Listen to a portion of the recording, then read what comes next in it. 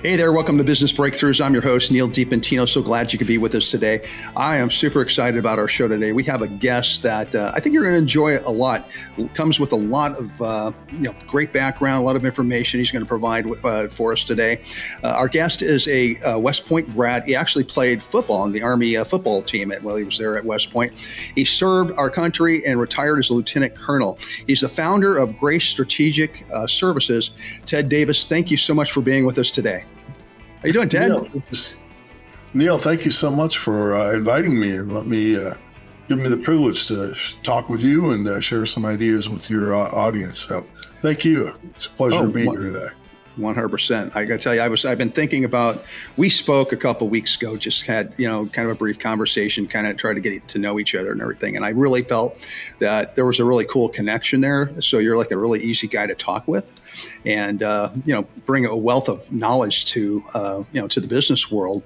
And we were kind of talking before, we were kind of joking around before we got started about, we really on this show like to have people who, are in the trenches, who have, done business or dealing with people, not, somebody has a kind of a crazy idea that's going to get you rich overnight. And you're that guy. You're the guy that has been working in the trenches for quite some time.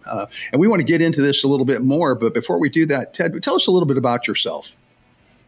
Well, as you said, I had the great privilege of attending the United States Military Academy at West Point.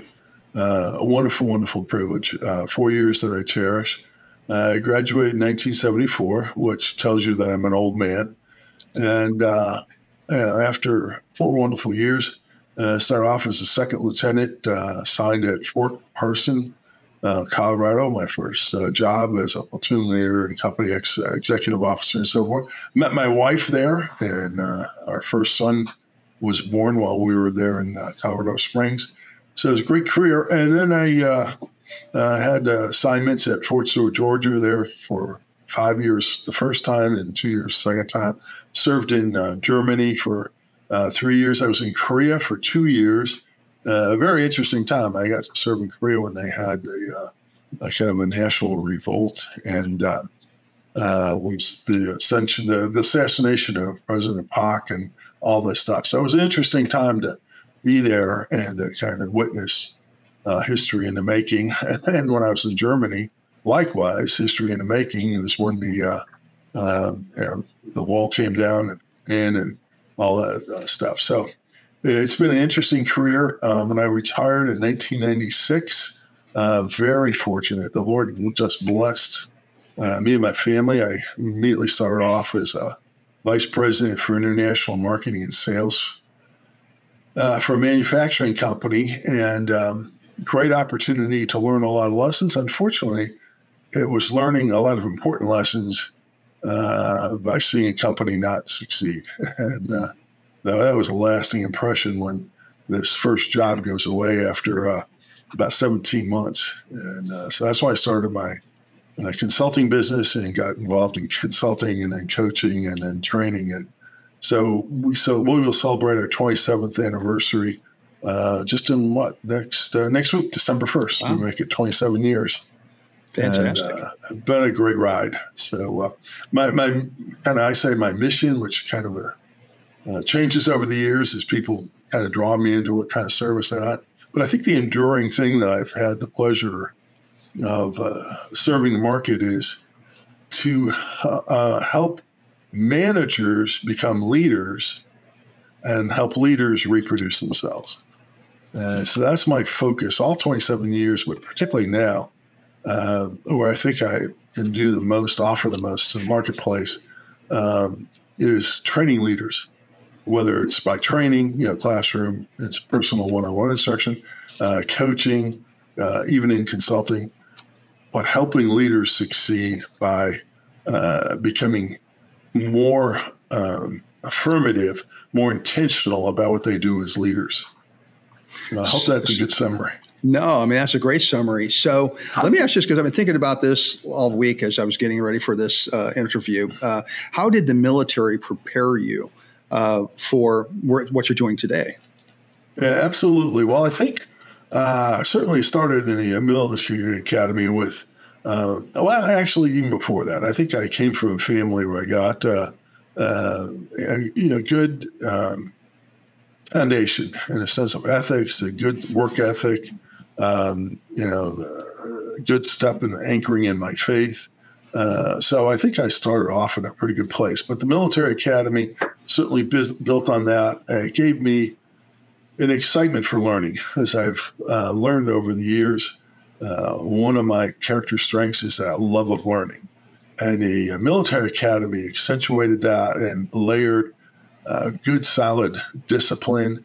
I think the motto, duty, honor, country at the academy really anchored, here's what we're all about. So then in my active duty assignments, I was very blessed. I had good assignments. I had, by and large, very good mentors. Not every single leader I ran in, had contact with was a great leader, but I always learned something from it. And so watching good people do their job well, watching good people be intentional about how are they bringing a benefit to the units and to the people they lead, that became a very important part of kind of my philosophy about leadership, is that one of the things I always ask my clients is I ask them, number one, they need to define a personal definition of leadership. I think it's so important that a leader understand and they define for themselves, this is what leadership is. What are the action verbs? Because leadership is a human behavior. So what are the behaviors, the leadership, the verbs, action verbs in your personal definition of leadership? And then the second thing I always ask of them is, what is the benefit to being under your leadership? And I think that was one of the things that I really learned by watching other leaders do exceedingly well, that there was a benefit to being under their leaders. I had one guy, his name was Johnny Hitt, Lieutenant Colonel Johnny Hitt, phenomenal leader in my humble opinion.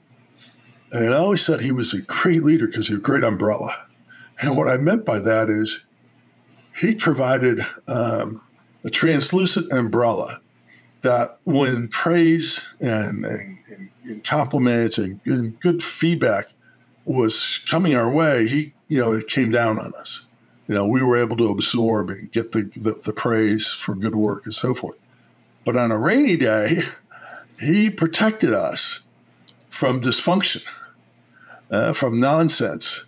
He buffered us, and I always applauded that about him. And so that became one of my key teaching points, I think, is that, not only does a leader need to nourish people and their talents and their abilities and their dreams and their aspirations, but they also need to protect them from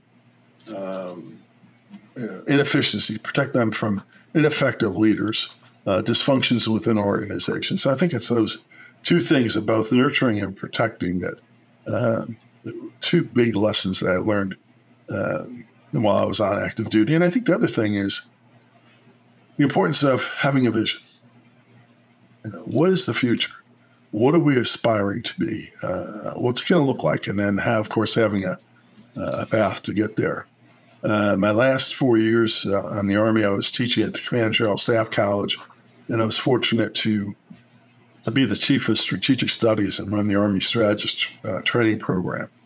And so training strategists to think broadly across the company, think deeply about the issues, and to be able to think in time. What about the past? You created the present, and what about the present is going to lead into the future? What are those forces and trends?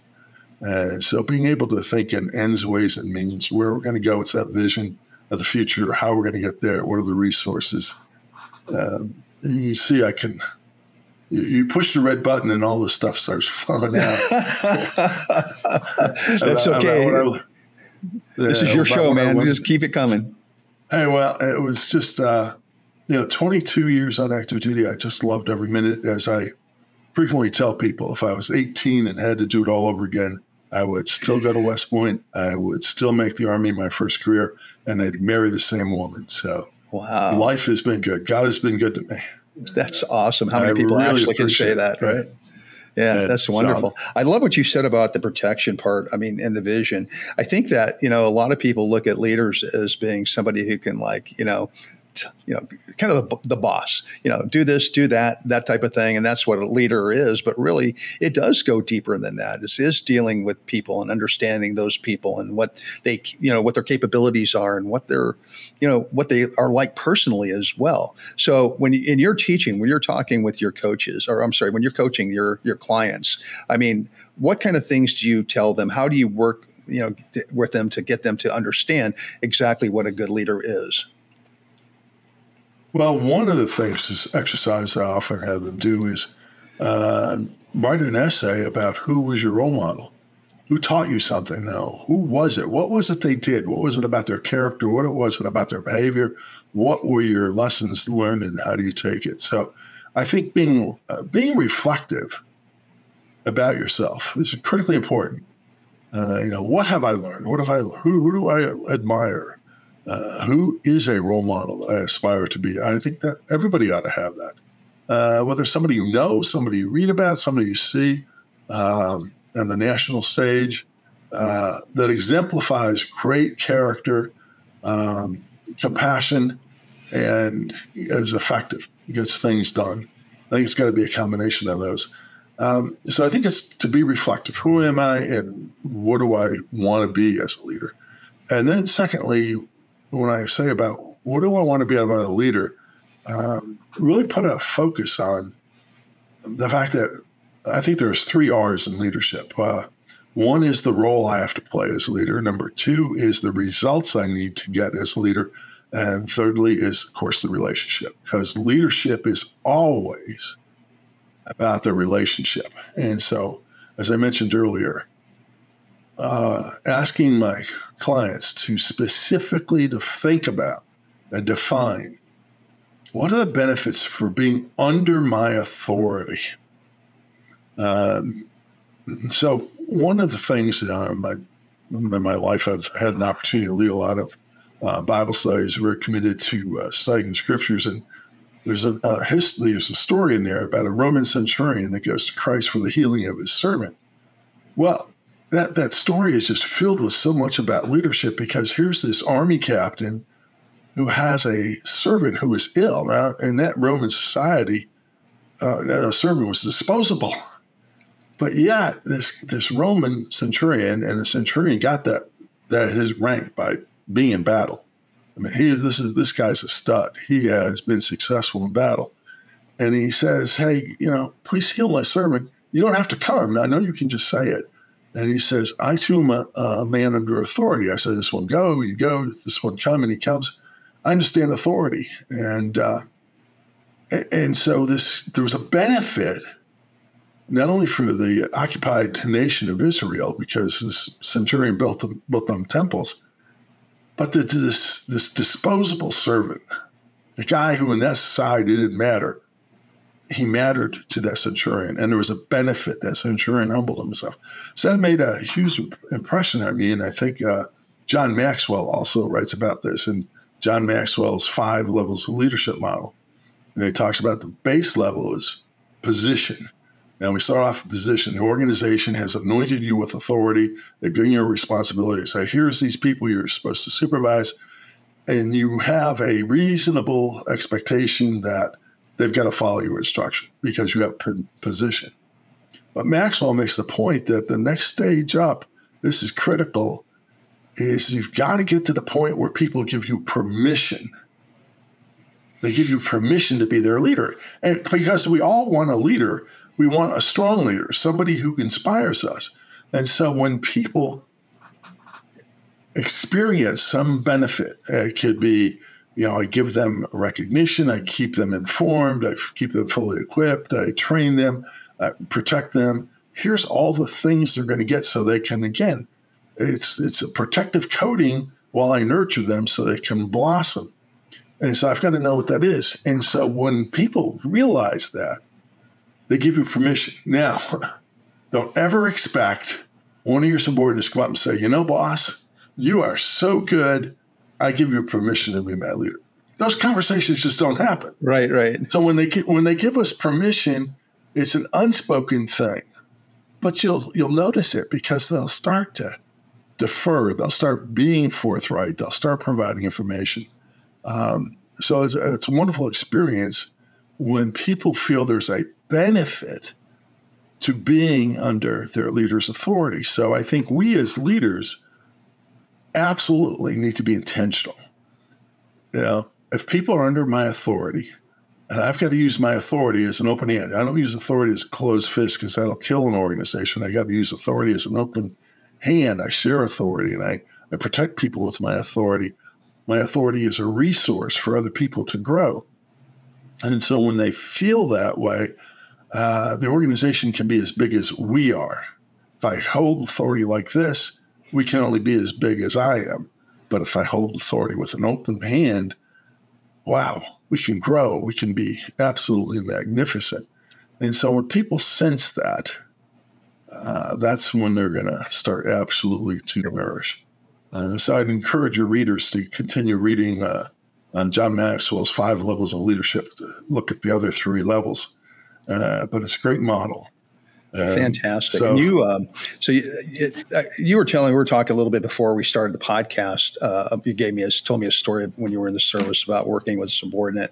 And the whole thing was that when you're able to make that kind of connection, like you were just talking about just now, that really frees you up as a leader to be able to do your job even better, because now you have these people, you can trust them to do what they need to do so that you can, continue to do your job even better. Tell us a little bit, tell that story again, actually, if you wouldn't mind. Yeah, please. Absolutely. Well, this has been truth both in my military career and in civilian life as well, is that, there's going to be somebody that you have to rely on that extends your reach. So what I learned this as an Army captain, and I used to tell my driver, hey, you are important to me because you extend my reach.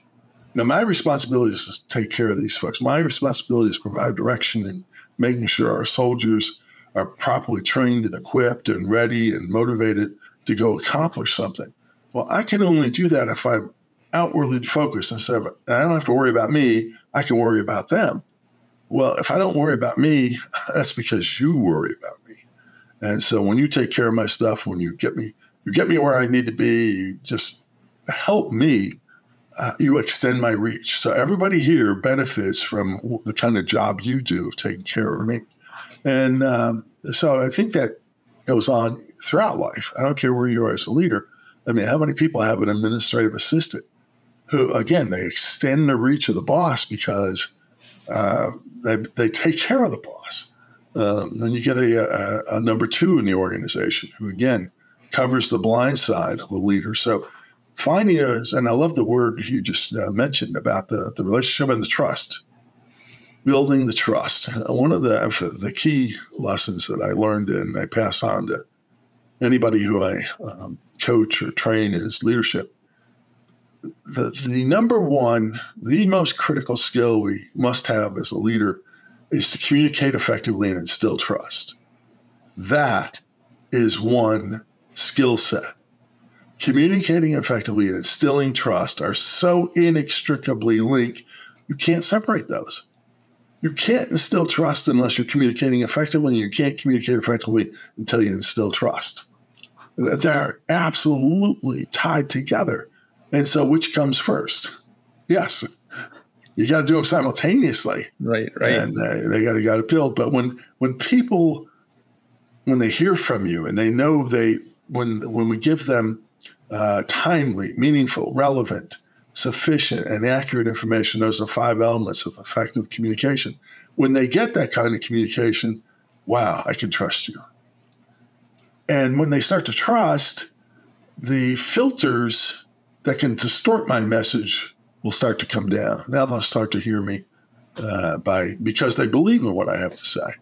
And the more that I provide that timely, meaningful, relevant, sufficient, and accurate information and feedback and so forth, the more success we have, the more we relate to one another, the more the organization can do. So, again, you let me ramble. No, you're not rambling at all. I love it. So a lot of the stuff that we've talked about during this podcast so far, has been a lot of experience that you had in the military, but that translated very well into the business world. Now you are in the business world, have been for 22 years, I think you said. 27 years. So, give us an idea of who a typical client might be for you today. Yeah, absolutely. Well, I love working with CEOs, corporate executives, the entrepreneurs, business owners, and so forth, because generally they've been successful in some way, shape, or form, but maybe they've reached a stumbling block, or they've hit a ceiling and they want to break through, and so forth. So they've been successful, they've been resourceful, they are resourceful. They're intelligent people, but they want to be more effective. They want to be more efficient. They have an aspiration to, number one, have a meaningful life. They want a life where they're exploiting their character strengths to do something significant. That's what they're passionate about. They want to deliver value, and they want to leave a hero's legacy. So when they're finished, people want to look back and speak well of who and what they do. One of the biggest fears that most of my clients have is the fear of failure. That is huge with a lot of folks. And the key issues that they struggle with is they may lack time, or there's a perception of they lack time. We all got the same 24 hours, so it's not a lack of time. It's lacking organization to set priorities and so forth. Yeah. It could be a lack of money. They're not either they're not earning enough, or they're not managing it, so they're paying too much and so forth. Or there's a lack of teamwork because they haven't built a good leadership team. They could feel isolated. There's no place where they can have a candid, confidential conversation. And that candid, confidential conversation is the crucible where great, wonderful things can happen, where people can really be transformed when they can have that a time of reflection, that time of venting, that time of brainstorming. And so that candid, confidential conversation, so they don't feel isolated. There is somebody who will listen to me without judgment. I think that's a key thing of being a successful coach, is you cannot be judgmental. You've got to be able to help people express what's on their heart and mind, what's burdening them, so we can get that burden off and figure out what the real problem is, what's the solution. And they got to come up with their solution, of course. As a consultant, you provide a solution. As a coach, you help them figure out what the solution is. And that's what I love about coaching, is you're helping people find it and take ownership because they've developed it. So, and I think my clients, all of them, they have a dream of being successfully personally and professionally. And so they want to improve their personal productivity often. They want to be a better communicator. And it's been just a great pleasure for these years. And I've had the great pleasure. I've worked with several construction companies. I've worked with manufacturing companies, IT companies. I've worked with a lot of not-for-profits, which have been very enjoyable. So the process basically works across a lot of different channels, which is awesome. Yeah. Yeah. And so can you give us maybe an example of how your process has maybe helped a client here recently? Yeah, absolutely. Well, about a year and a half ago, I had a client. Only was able to work with her for about 6 months. So it was a not-for-profit she was taking over. And it was her first time as the CEO. The organization was struggling financially and was kind of ineffective. The executive team was very weak.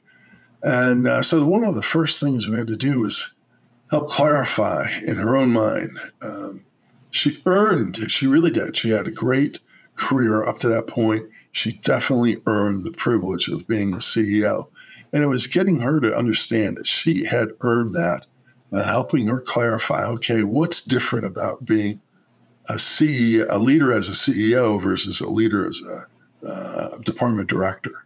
And so getting that clarity about her abilities and her skills so she could have self-confidence. We had to overcome that self-doubt. So we wanted to get her both humility, which she already had, and confidence, that wonderful blend that Jim Collins talks about in his book, 5 Levels of Leadership Modeling, Good to Great. That wonderful blend of humility and strong will. And that meant she needed to be confident. So we worked on that, and she did become more confident. She could see why she was capable and what she leveraged in it, but and then how to work with her team. So we worked with the team as well to get some cohesion. And in that process, we were able to do some root cause analysis and figure out where we were able to figure out where the root of the problem was organizationally. Who was that person? And once we were able to identify who that was, walked her through and rehearsed conversations, brainstormed how this thing's unfold, so she could identify that disruptive influence and terminate their employment. And then once she got that person out of the way, the team coalesced, the organization, it was like had a great breath of fresh air. And they started to make progress. They started to thrive because she was thriving personally, and you could just see it cascade down. I think one of my truisms, at least to me, it's true, and I talk about it, every organization will, over time, reflect its strongest leader.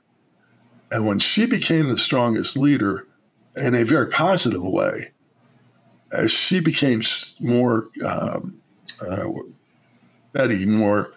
convinced that she was the right person and she's taking right action and she's seeing the results, as she was blossoming, you could see the organization start to blossom. So I think it kind of proved that case that the organization will reflect the personality of its strongest leader. So I think that was one great experience I've had of many. Here recently, I've got 2 clients I'm working with now where it's both leadership instruction and individual coaching for the one team is 6 and one team is 5. And again, to see the leadership team come together,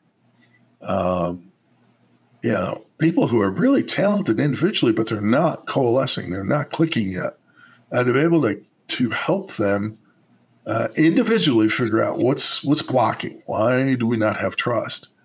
And then to be able to clarify it collectively so they become, what's his name? Patrick Lencioni's wonderful model about 5 behaviors of a cohesive team. Great model. So again, it anchors in trust. So we were able to reestablish trust and establish ways to have constructive conflict in conversations, dealing with issues. How do we deal with issues? Not personalities, how do we deal with issues? And then be able to commit and hold each other accountable to get the kind of results we're looking for. So the 2 teams that I'm working on currently, enhancing the cohesion and the trust, seeing them progress, seeing them get great clarity about their business model, great clarity about their individual roles, and what are the essential things they must do in their roles and how they synchronize those together. And now see them blossom. That's just been wonderful. It's going to make you feel really good, I would imagine, huh? Yeah, absolutely. Yeah, fantastic. I think you said earlier on, we were talking that as a coach, your job is really, a lot of times the answers are right there at their fingertips. It's just maybe too close to the forest to see the trees. I think that's the saying, right? And so you're the one that comes in there and helps them to find that clarity, to help them find that confidence in everything. Oh, absolutely. I think that word clarity is absolutely huge. I think it's, clarity of your own aspirations, clarity of your own character strengths, clarity of your vision and so forth. But I think as a business leader, clarity about what is your business model. Are you very clear about who your ideal customer is, who your avatar is? Are you clear about the value proposition that you're making? Are you clear about how you deliver value? Are you clear about your financial model? So getting clarity across the board, I think, is essential. And then, as I mentioned earlier, communications and then collaboration. How do you work together? So, business, I think, is so exciting because there's so many moving parts. It's about human behavior. Human behavior is absolutely fascinating. And then we see it come together, all this human behavior coming to organizational behavior. Whoa, that is incredibly complex.